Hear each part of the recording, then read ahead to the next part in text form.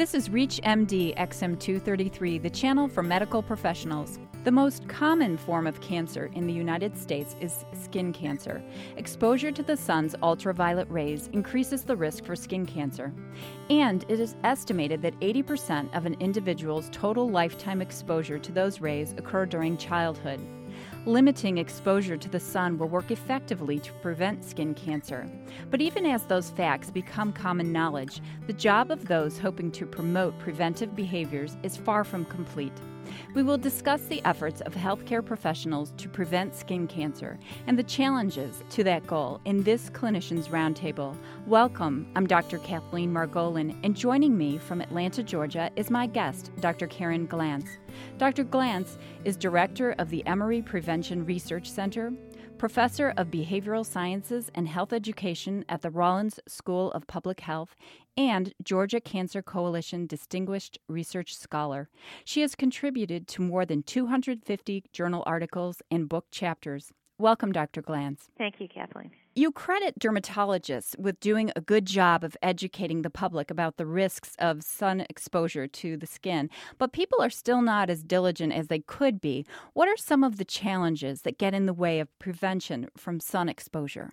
And one of the greater challenges is simply that it's something that is an ongoing habit and not something that you go in and do once, like get a cancer screening test or get your cholesterol checked. Another thing is that people often associate the risk with certain types of activities, like maybe going to the beach, but they don't think of it when they're outside kind of on a day-to-day basis, whether they're outdoors walking or outdoors playing sports in a kind of a recreation setting.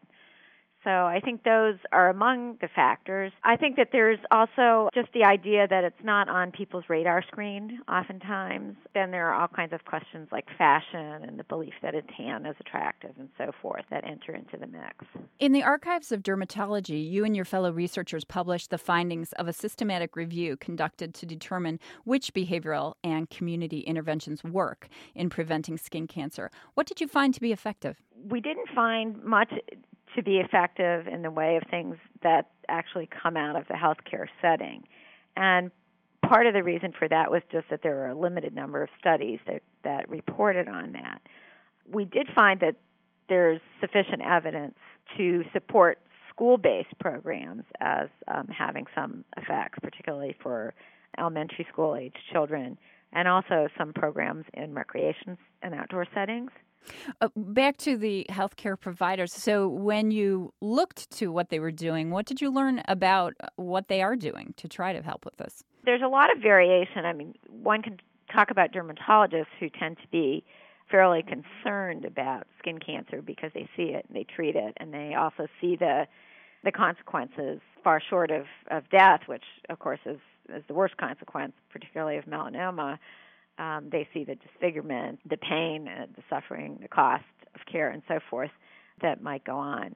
So dermatologists actually are pretty alert in reminding and counseling their patients. In terms of primary care physicians, there's actually a lot more variability in terms of whether skin cancer prevention even gets on the radar screen because we're kind of in a mode in the last couple of decades of trying to get physicians to pay attention to a lot more preventive health issues like tobacco use and diet, physical activity, and skin cancer might not be at the top of the list for them. Right. Well, what could they learn from your study? What could physicians and probably pediatricians, as so much of the sun exposure happens during childhood, what could they take away from your study? Part of what they can take away from our study is the idea of offering people options for covering up and protecting themselves from the sun, recognizing that people aren't necessarily going to do the full extreme of sun avoidance with physician counseling. I think they can also be alerted to the fact that there are a number of continuing medical education and residency training programs and so forth that seem to be promising for helping physicians to be more effective in providing guidance to their patients. You developed an educational intervention for children aimed at skin cancer prevention and made the intervention site at pools, which makes sense. How is the intervention designed? This intervention is designed from what we often refer to as an ecological perspective, which is that it's aimed at both the individual and their environment.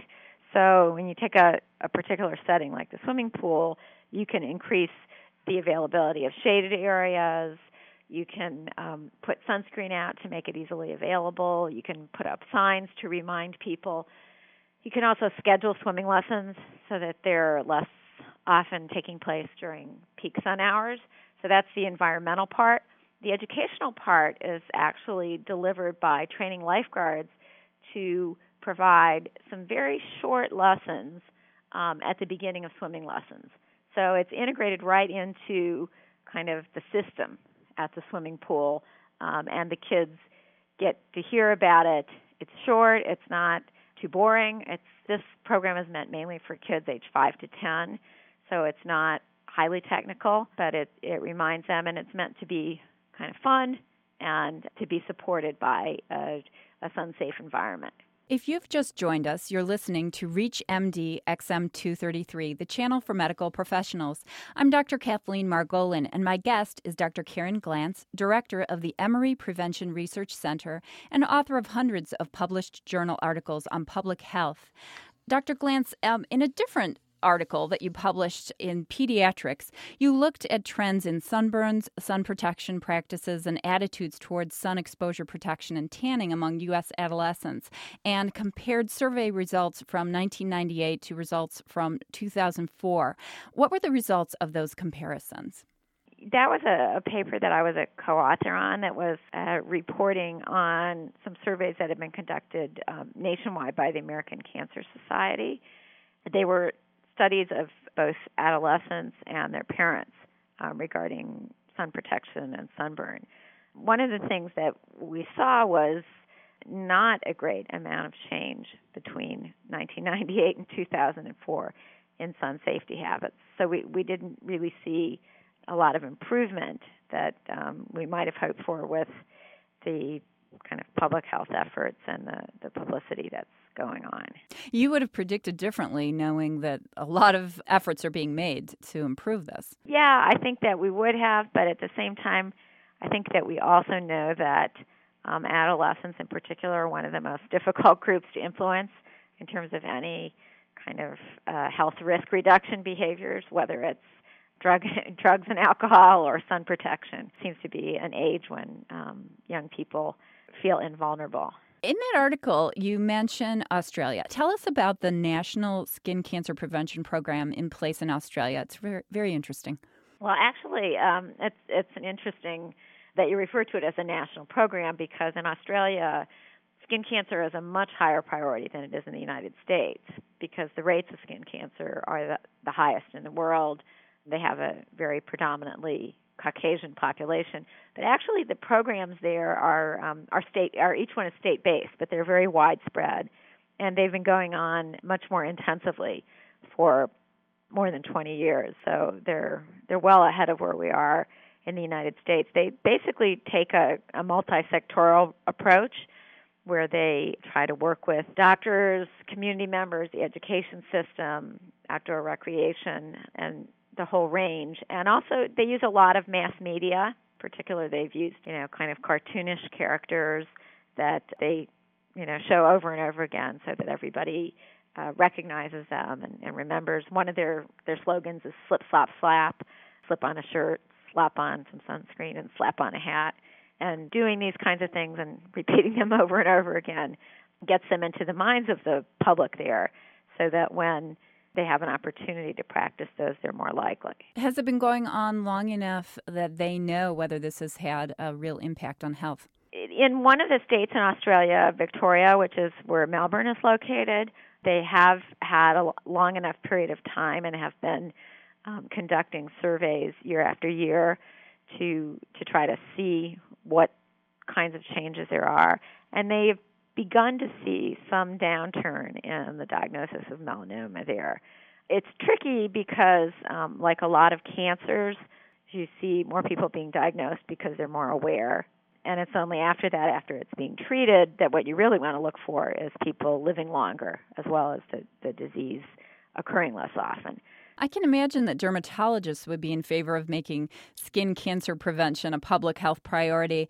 But where's the push really coming from, if there is a push? There's the American Academy of Dermatology. Of course, that's the Dermatologist Professional Society, Skin Cancer Foundation, American Cancer Society. And there are a number of smaller foundations founded by people who have suffered from skin cancer or who have lost a loved one. So I think a range of that, plus, of course, the National Institutes of Health and the Centers for Disease Control have been supporting a number of initiatives. Again, the funding is much smaller than it is for a lot of other health problems, but there is support out there for it. Thank you for listening to the Clinicians Roundtable on ReachMD XM233, the channel for medical professionals. I'm Dr. Kathleen Margolin, and my guest has been Dr. Karen Glantz of Emory University. For comments and questions, send your email to xm@reachmd.com. Thank you for listening.